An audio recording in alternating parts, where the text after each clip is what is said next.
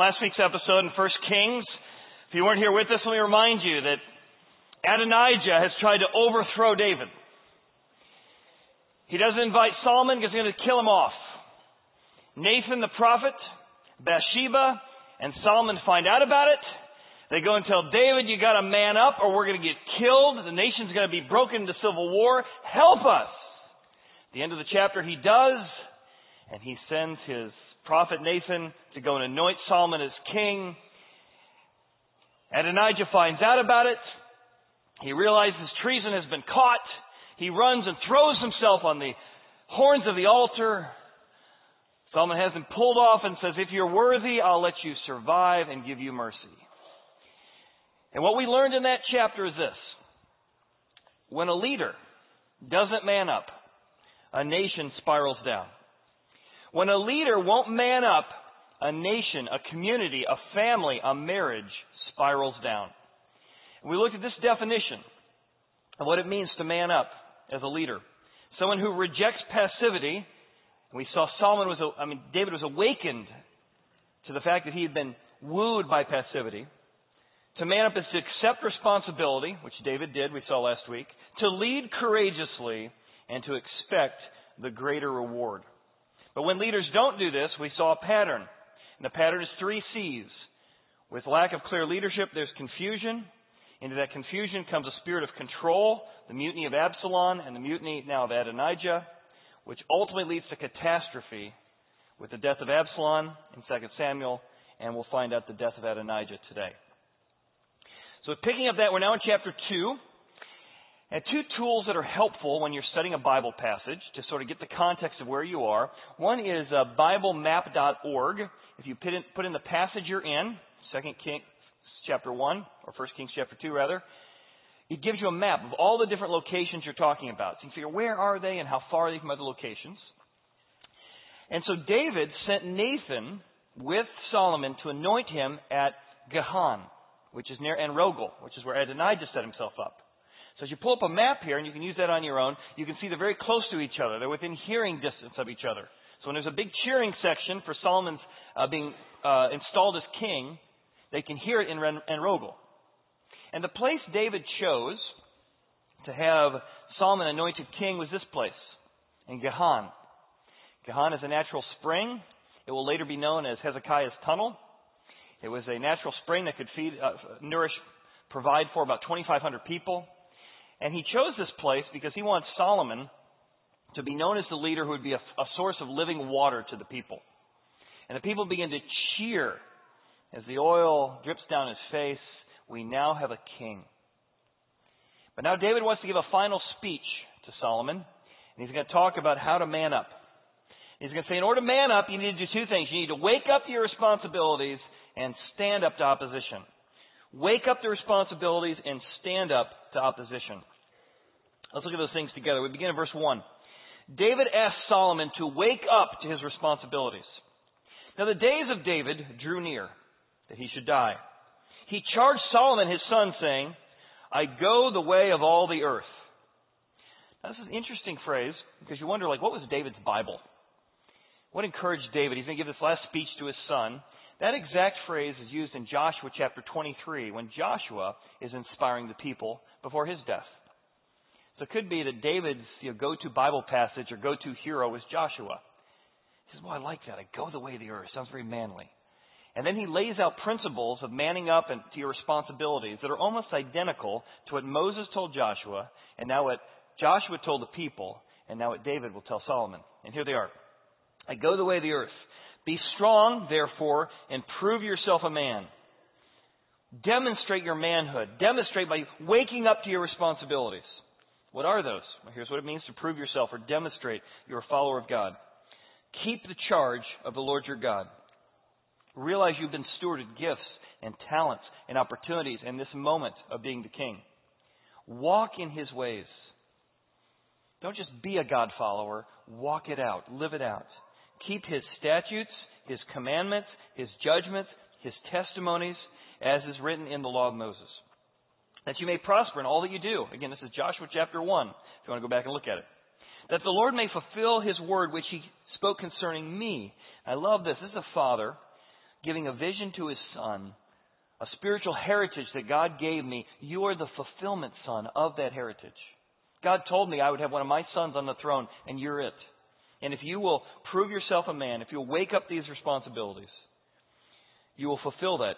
For God told me, if your sons take heed to their way, to walk before me in truth in all their heart and with all their soul, he said, you will not lack a man on the throne. Now, there's a little bit of irony here in light of the last chapter that David is telling Solomon to wake up to his responsibilities. When we discovered the whole back half of his life, he pretty much was wooed into passivity. But to me, that's an incredible message of grace, that even as a parent, we can challenge our kids even through our own mistakes. Son, there's some times in my life I did it right and God honored me. There's some times that I didn't. And honestly, I have a lot of regrets. And I don't want you to have that pain. I don't want you to have that devastation. I don't want you to feel the consequences I felt. Boy, you want everything God has for you. So I love even the grace here in the midst of this challenge. But he's saying ultimately, wake up to your responsibilities. And he's going to give him three specific things in the next few verses. Some commitments he needs him to keep. He's got some kindness he wants him to keep. And some threats he needs to be aware of. So here they go. Three responsibilities. The first one is I've got some unfinished commitments that I, as the administration of David, need to pass on, and you need to fulfill those in the next administration. Moreover, you know also that Joab, this has been David's general for many, many years, the son of Zeruiah, you know what he did to me. And what he did to the two commanders of the armies of Israel, to Abner, so keep in mind this guy's name, Abner, the son of Ner, and Amasa, the son of Jether, whom he killed. Now, this wasn't the ethics of war. He said this was an unjust manslaughter. And he shed the blood of war in peacetime. He put the blood of war in his belt. He's stained with the guilt of what he did. It's around his waist and on his sandals or on his feet. Therefore, do according to your wisdom, and do not let his gray hair go down to the grave in peace. Now, this is not a father saying, I'm vengeful, but I never got around to it. Go be vengeful for me. This is one administration, the judicial branch, communicating to the next administration, I had a guy on parole for a while, or I've had a guy awaiting his sentence. It's now time to make sure that that sentence gets executed in your administration. So it's almost like they're passing the notes of all these court cases that have not yet been fulfilled and say, make sure you get these court cases fulfilled. Here's a guy who had 2 unjust killings and he's never been held to account. By the way, he was one of my best friends. And by the way, I give him a lot of mercy, but justice needs to be prevailed. Now, in order to understand what's going on here, it's time for Picture Pages with Pastor Chad. So I'm going to take you in. We're going to summarize 1st and 2nd Samuel to keep track of who all these people are. So I did a little cartooning for you to keep track of who everybody is. So King Saul has died, but his son Ishbosheth, you see the guy with the bow tie, that's Ishbo. He's got an ish and a bow. That's Ishbosheth. He is now in charge, and he's going to try and take over the kingdom of Israel. And he has a general named Abner, the guy with all the abs. So that's Abner. So Abner, David has become king. David's at the bottom. He's king. He's very happy. He's the king now. Saul's gone. But Abner and Ishbosheth are still trying to take over. Well, they have a conflict. And Abner's like, I'm done with this. I'm going to go to David and just say, let's unify the kingdom. So he, as the opposing general, goes down to David. Abner does. Says, let's unify the country. I know I've been against you. Let's unify. David says, that sounds good. Go in peace. And he goes in peace. So Abner's on his way back to unify this. And Joab shows up. Remember, Joab was David's general. He thinks David's naive. Oh, he's not really going to do that. So Joab, the bald guy with the big J tattoo on his head, Joab, he comes and sees Abner and says, hey, Abner, I heard you and David had a talk. Yeah, we sure did. Come here. Shh. Can I talk to you privately? Sure. Gives him a big hug, pulls out a knife, stabs him, kills him. Peacetime, unjust, wasn't war ethics, immoral. So this is the first instance that David's talking about when he killed Abner. Then David gets set up as king, so now he's in the kingdom for many, many years, sets up Jerusalem as the headquarters. And then Absalom, his son, tries to overtake it. And so David goes running out from the kingdom, and as he runs out, he comes across a guy named Shemaiah. Shemaiah is this guy here who is cussing him out. He curses him, and he throws rocks at him. And he's going to be important in just a second. David runs from him, and he's now on the run from the whole Israelis have come behind Absalom, and he's now the bad guy. But thank goodness there's one man, an 80-year-old guy named Benzilla, I think Godzilla with a B, Benzilla. Benzilla is over here, and Benzilla provides for him. And David says, if I ever get back to the kingdom, I want to provide for you. He's like, I'm 80. I want to die here. I don't want to live in the kingdom. I don't want to have all that fancy schmancy stuff. But here's my son. If you get back, reward my son. So that's going to be important in a second. Well, pretty soon, Absalom is killed. If you remember the story of Absalom, he had long hair. His hair gets caught in a tree. David said, don't kill him. Joab, don't kill him if you can. Joab sees him in the tree. Could have spared him. He doesn't. He kills him. But it isn't the spirit of war. So actually, he doesn't address that in this conversation with Solomon. However, now that he's been killed, which again Joab did, David returns to a civil war because Israel, the north part of Israel, didn't want to go with David. They'd sided with Absalom. Judah receives him back as king, and now they're like, well, what do we do? So David decides to reunify Israel by putting Judah and Israel together. However, there's a general that he replaces Joab with. And his name looks like a mashed potato, Amasha. So mashed potato is the new general. So he begins to work with David to reunify Israel and Judah.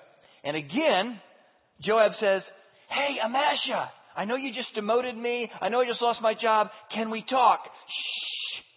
He comes over next to him, pulls out a knife, guts him. All his guts come out, and he lets him slowly die in the street as all the soldiers come by. Ugh, who says the Bible's boring? Ultimately, David does reunify Israel, and they send this guy, the guy who cussed him out, Shemaiah, back to him to represent the northern kingdoms to say, hey, sorry I was wrong, sorry I cussed you out, sorry I threw the rocks at you, will you forgive me and give me mercy as we put you back as king? All right, so there it is. That's 1 and 2 Samuel. Now you understand what David's saying, which is Joab killed off this guy Abner and this guy Amasa unjustly, and you need to make sure justice is done here. All right, second thing he mentions, responsibility number 2. There's some kindnesses, some promises I made that I want you to fulfill. I had promised this guy, the sons of Barzillai, there he is, Barzillai. I had promised him that he would be rewarded for providing for me when nobody else did. Everybody else turned their back on me except Barzillai. And I want you to make sure his sons, just like I promised, that they will sit among you and eat at your table. So they came to me when I fled from Absalom, your brother. And I love this because here is David saying, I want to be a man of my word. And when I make commitments, I fulfill them.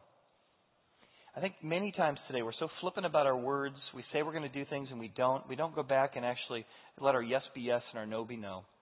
And David recognizes that he didn't fully fulfill that or wants to make sure it gets fulfilled in the next administration. Says, son, wake up to your responsibilities.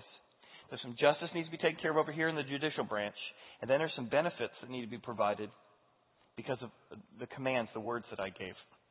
The third thing, though, he says is, I want you to be aware of some threats. So again, keep in mind, Shemaiah, this is the guy we're about to talk about. Okay? So Joab had killed these two guys. All right? Then this is the guy's son who he's going to show the kindness to. And now he's going to address this guy, the guy who cussed him out, threw rocks at him, but also is the same guy who greeted him back when they unified the country. Okay, you got everything? Here we go. So, you see then that Shemaiah, foul-mouthed guy, the son of Gera, a Benjamite from Bahura, who cursed me with a malicious curse in the day when I went to Manasseh, when he came and met me at the Jordan, so later on he meets me at the Jordan, and I swore to him by the Lord, saying, I will not put you to death by the sword. Okay, it's forgiven, we're all clear.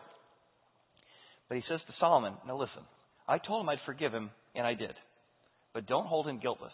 This is the kind of guy that one minute he pretends to be your friend. The first chance he had to go with the next administration, Solomon, he turned on me. Don't hold him guiltless. Watch out for this guy. He will turn and stab you in the back at a moment's notice. We'll find out in several chapters that's exactly what he does. So here again is a father turning to his son and saying, we've got to engage, you've got to be careful, there's responsibilities of manning up, there's kindnesses, and there's some threats you need to be aware of. What does it mean for you and I to wake up to our responsibilities? If God as our Father was to talk to us, he would say, wake up, engage. If leaders don't step up, nations spiral down. Do you have words that need to be stepped up to? Do you have spiritual habits that you've said, well, I really ought to read the Bible more, but have you ever really stepped up to that? Waking up to your responsibility. Do you keep your word? Have you ever waken up to spiritual disciplines of prayer or fasting or financial giving? Have you waken up to taking a responsibility to apologize when you do something wrong? Have you taken the responsibility of investing in your marriage because your marriage maybe over the last couple of years has become a garden full of weeds? And maybe you're like, man, I need to take responsibility and start pulling some of those weeds. Maybe you found yourself in temptation. You need to wake up to those temptations and say, wow, I always think the water is greener on the other side. But the water's greener where I've been watering it, and I've been neglecting my marriage. I need to step up as a father and engage with my kids, because I'm only going to have this season with them for this season. I've got to engage. I remember a few years ago, actually it goes back about 20 years now, they had become Christians. They had met because he had a personal trainer, which ended up being her. He ended up having an affair. They ended up having this relationship, all the devastation you can imagine. They became Christians at our church, and they felt like God was convicting them to go back and repent of the ways in which they had got into this relationship. And I'll never forget them talking about this and just going back and apologizing for the self-centeredness and the devastation that they had caused. And as followers of Christ, they wanted to wake up to take responsibility for what they'd done in the past and try and make the decisions of following God in the future. What does it mean for you and I to wake up to our responsibilities? When I think of the speech between David and Solomon, it reminds me a little bit of the movie, The Incredibles. Because there's a speech in The Incredibles that sounds a little bit to me like David talking to Solomon. In fact, I want you to watch this clip and sort of feel David turning to Solomon saying, engage, man, engage. Let's watch. Mom. You're making weird faces again. No, I'm not. You make weird faces, honey. Do you have to read at the table? Yeah. Smaller bites, Dash. Yikes. Bob, could you help the carnivore cut his meat? Ow. Dash got sent to the office again. Good. No, Bob, that's bad. What? Dash got sent to the office again. What? What for? Nothing. He put a tack on the teacher's chair during class. You must have been booking. How fast do you think you were going? We are not encouraging this. I'm not encouraging. I'm just asking how fast you Honey! Right. First the car, now I gotta pay to fix the The tape. car? What happened to the car? Here, I'm getting a new place. So, how about you, Vi? How was school? Nothing to report. You've hardly touched your food. I'm not hungry for meatloaf. What are you hungry for? Tony Ridinger. Shut up, you little idiot. Do not shout at the table. Honey? Kids, listen to your mother. She'd eat if we were having Tony loaf. That's it! We're gonna be toast! Stop coming in the house! You sit down! You sit down!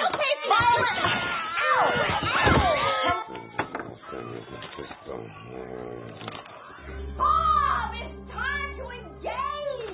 Do something! Don't just stand there! I need you to intervene! You want me to intervene? Okay, I'm intervening. I'm intervening!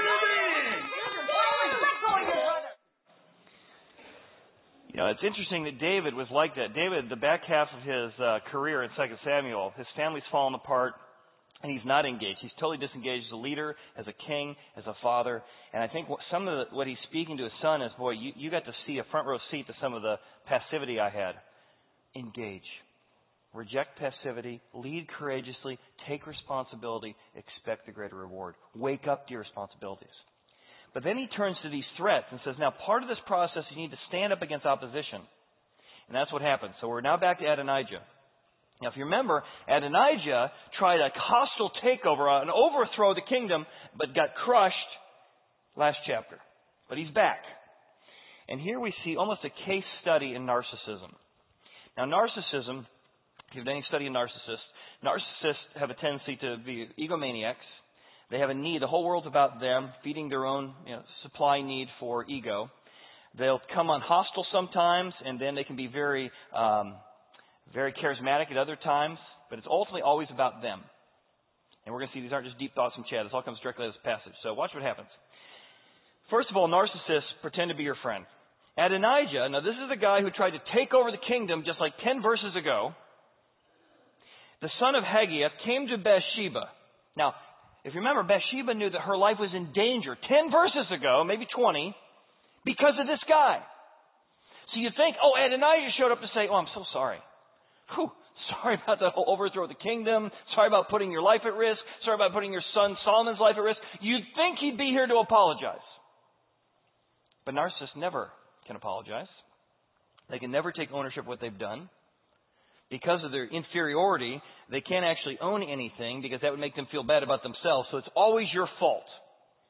Now, as you go through this, you're going to see all of us have narcissistic tendencies. And if you recognize some Adonijah in yourself, that's good news. Because narcissists never see themselves as having a problem. So good news here, if you see a little of these problems in yourself, that means you're not a narcissist. If you struggle with the same things he does, but he doesn't see it at all, does not apologize, does not own anything, and now, since he couldn't take over the kingdom with a hostile takeover, he's going to slip in by being the nice guy. He comes to Bathsheba, the son of Solomon, and she says, "Do you come peaceably?" Now again, you're going to see Bathsheba is very naive. She actually gets totally hoodwinked and tricked by this narcissist. And he said, "Of course I come peaceably. I'm here. I'm peaceable." He says, "Well, I have something to say to you. I just want to share something with you. Sure, I tried to kill you off a few chapters ago, but don't worry about that. That's last chapter. I just want to say something to you." Next verse. Narcissists feel entitled. Always entitled. It's always about them. Feel wronged. "I can't believe you said that. You hurt my feelings. When I cussed you out and you said I shouldn't do that, that made me feel bad about me." That's a narcissist. And they feign false humility to control other people. And here it all is in that text. So she said, "All right, well, say it. Oh, I'm glad we're all friends now." He said, "Well, you know the kingdom was mine." What? Here's his reality. His reality is the kingdom was his. He earned it. He got it. He deserved it, even though he got it through treasonous mutiny. But in his mind, his reality is the kingdom was mine. We all know that, right? We all know that the kingdom was mine. And we all know that all of Israel has set their expectations on me. What about the people who just cheered for Solomon just like a few verses ago? Oh, they don't count. He dismisses certain things. Nothing will change his reality. He feels entitled to the kingdom. He feels entitled that everybody loves him. And now he's going to feign humility to try and control Bathsheba. However, I didn't get what I deserve. I didn't get what I should have had. I didn't get what was coming to me. I've been wronged. Can't believe how much I'm putting up with, but I'm a good guy. The kingdom has been turned over. And it's become my brother's. I can't even say his name's Solomon, just my brother. For it was his from the Lord. So I just asked one little thing. I just did one little petition. I lost the whole kingdom and it was mine, but I'm going to be a bigger man. I just want one little thing. She says, "All right, well, and don't deny me this one little thing, because you know what I deserve. And so I'm just asking for this little thing." And she said, "All right, say it." And now we see that narcissists triangulate and manipulate. Because again, he doesn't go directly to Solomon, even though Solomon had just a few verses ago rescued him from the horns of the altar. Just a few verses ago, he said, "Now prove yourself to be worthy and I'll let you live." But he doesn't go directly to Solomon. He's triangulating, manipulating, working the system through Bathsheba. And he said, "Well, if you could just go speak to King Solomon. Well, he won't refuse you. And that he may give me Abishag the Shunammite." Now, I told you last week she'd be important, and she showed up this chapter. In case you weren't with us last week, David was dying. He's very old. He can't keep himself warm, so they hire a professional nurse. Her name was Abishag the Shunammite. So this is the last woman, though it was not a sexual relationship. She was a professional nurse, but she was the one who last shared David's bed. She kept him warm because he couldn't stay warm. Of all the women in the kingdom, why in the world would he want to sleep with, to be married to, Abishag the Shunammite? Well, Bathsheba doesn't see the strategy. So Bathsheba said, "Very well, I will speak for you to the king." And Bathsheba therefore went to King Solomon to speak for Adonijah. And the king rose up to meet her and bowed down to her. After all, she just saved his life last chapter. Sat down on his throne, had a throne set for the king's mother. So she sat at his right hand, esteeming his mother Bathsheba. And she said, "Hey, I just desire one small petition for you. Do not refuse me." And the king said to her, "Well, ask it, my mother. I won't refuse you." She said, "All right, could we let Abishag the Shunammite be given to Adonijah, your brother, as a wife?" Dun, dun, dun, dun. It seems like a small thing. Seems like not a big deal. But this is part of a master strategy that Adonijah has to overthrow the kingdom yet again. It didn't work with the hostile takeover, so now he's using the subtle nice guy approach. Bathsheba falls for it, hook, line, and sinker. She doesn't see it happening at all. She's just naive. Yet as Christians who believe in the problem of evil, you probably saw a lot of yourself. Well, I have a tendency to gossip or not to go directly to things, to work around it because I don't like conflict or because whatever it is. Or I can see feeling wrong and I have this sort of self-pity.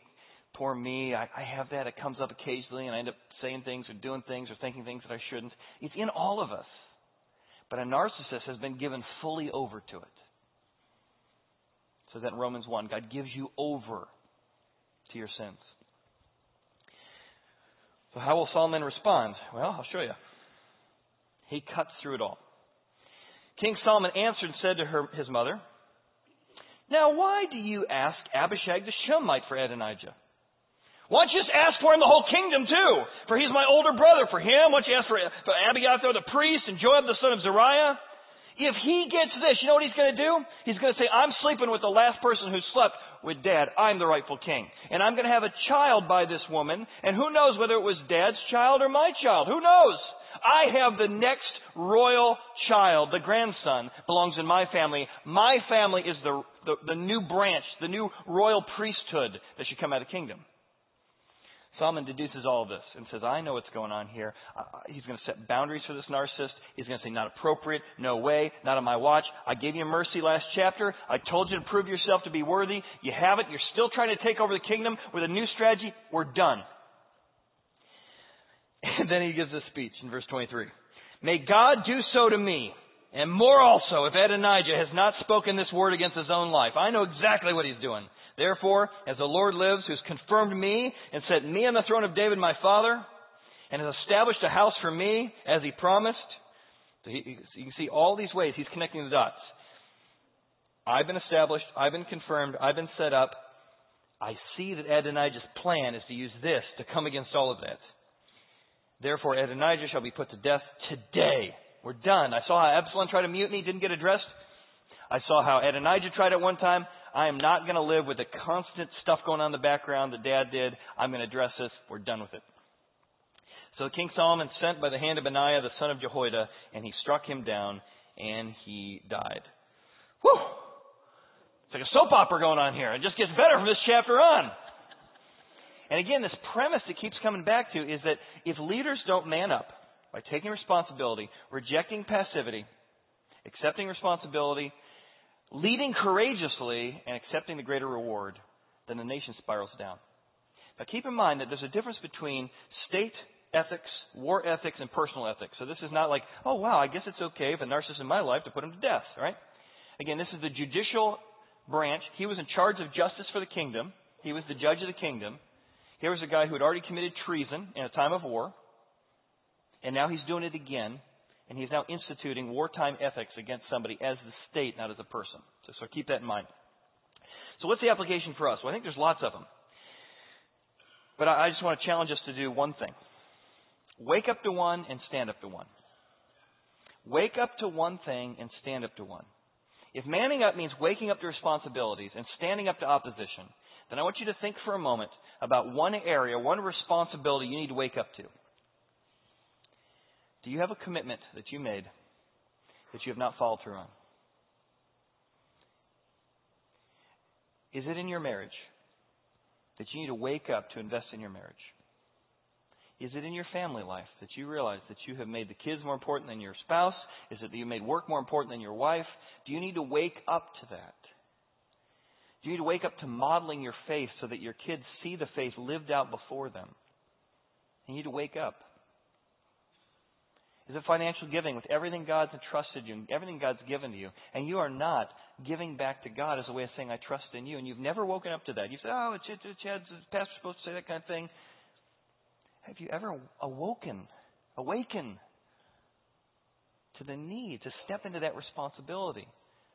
What about God's Word? Have you really started a spiritual discipline of saying, I want to get into God's Word so that I can walk it out, so that I can live it out? Just like God says through David to Solomon. Do not turn to the left or to the right of what God says. And you're like, do you really know what God even says about the situation you're in? Or do you need to start a spiritual habit of investing in that and diving into that? There's some ways in which you need to begin to affirm people and show kindness to people that you made promises to. Do you need to go back to a commitment you made and wake up to the responsibility of keeping that commitment even though it's hard? Do you need to make up for things you've done in the past by apologizing and making restitution? Wake up. Or maybe there's some things you need to stand up. Maybe there's one thing you need to stand in opposition to. Maybe it's an unhealthy behavior. Maybe the thing you need to stand up against isn't an Adonijah in your life. Maybe it's an unhealthy or unhappy temptation in your life. Maybe it's an addiction. Maybe it's pornography. Maybe it's overspending. Maybe it's medicating instead of learning how to deal with disappointment. But you need to man up, step up, wake up, and stand up against that opposition and say, I need to finally get serious about this. And if that means counseling, I need counseling. But I need to seriously take on, because if I don't take this on, this temptation is going to impact me. It's going to spiral down my marriage. It's going to impact future generations. I've got to stand up against it. Or maybe that's spiritual. And there's certain moments in my life that God awakens me to the spiritual warfare going on. It was about 2 years ago, I just felt intense spiritual warfare against my family. So every night as my kids are going to bed, I would literally walk around the house and I would pray Ephesians 6. God, I'm putting on the full armor of God. I wrestle not against principalities and powers, but rulers of the dark age. And as I began to pray about it, I pray for Sierra and I pray for Quinn and breaking soul ties from his adopted his birth parents. I pray for God's protection over us. I put on the breastplate of righteousness and make sure my identity was being found in Him. And man, I just found God work incredible ways during that season. And then I got wooed back into passivity. Oh, good, it's taken care of. We're in a battle, my friends. A battle. Are we taking the spiritual battle seriously, and are we standing up in opposition to these forces that are around us? And sometimes standing up means that you need to break some unhealthy patterns. That maybe there's some people manipulating you in your life right now, and you need to set some healthy boundaries in that. Say, I'm not going to be part of the gossip. I'm not going to be part of the division.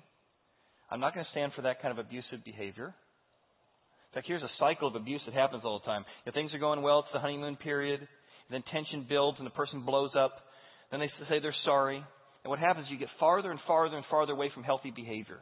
Instead of comparing where you're at to healthy behavior or sort of normal dysfunction that we all have with sins in our life, you go, well, he didn't hit me in a while. He didn't hit me as hard as last time. And I've just walked with couples over the years who get more and more involved in these kind of dysfunctional patterns. And they get so entrenched in it because they spent so much time in it that they can't stand up to move toward healthy relationships. Stand up. I had a boss a few years ago who always got into these triangulated patterns with his mom. His mom, sort of her go-to pattern was, they're all adults, but talk about brother behind his back, and you're always in this family gossip and triangles. And he turned to his mom one time and said, Mom, I love you. I want to talk to you regularly, but I'm no longer going to talk about my brother on the phone with you ever. Because it's just not healthy. I don't feel like I'm respecting my brother. Mom, I can't believe you'd say that. I just am trying to help everybody. He called up his brother. I want you to know, I'm not going to talk about you behind your back. Please don't talk about me behind my back. Well, Mom, of course, that's how she felt needed, triangulating all the conflict that she created. But he broke the pattern. He stood up against that. I don't know what it will be for you, but man up. Wake up to responsibilities God has for you and stand up against whatever unhealthy temptations, whatever unhealthy patterns are going on in your life. And know that that power to do that comes from Jesus Christ. For He is the one person who woke up to responsibilities. For when He was in a garden and did not want to go there, He said, I'm going to do what needs to be done, that you and I would have peace with God. Not my will, but yours be done. And He's the one that stood up ultimately against the ultimate opposition of Satan in the wilderness. When he was offered the kingdoms, he was offered money, he was offered to prove himself, to prove you're really who you say you are. And he said, it is written, it is written, it is written, you shall only worship the Lord your God. So in these lessons of leadership, we don't fight for victory, we fight from victory.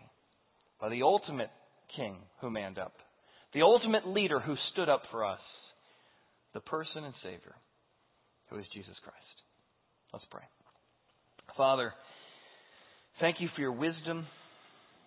Thank you for your word. Thank you for your grace.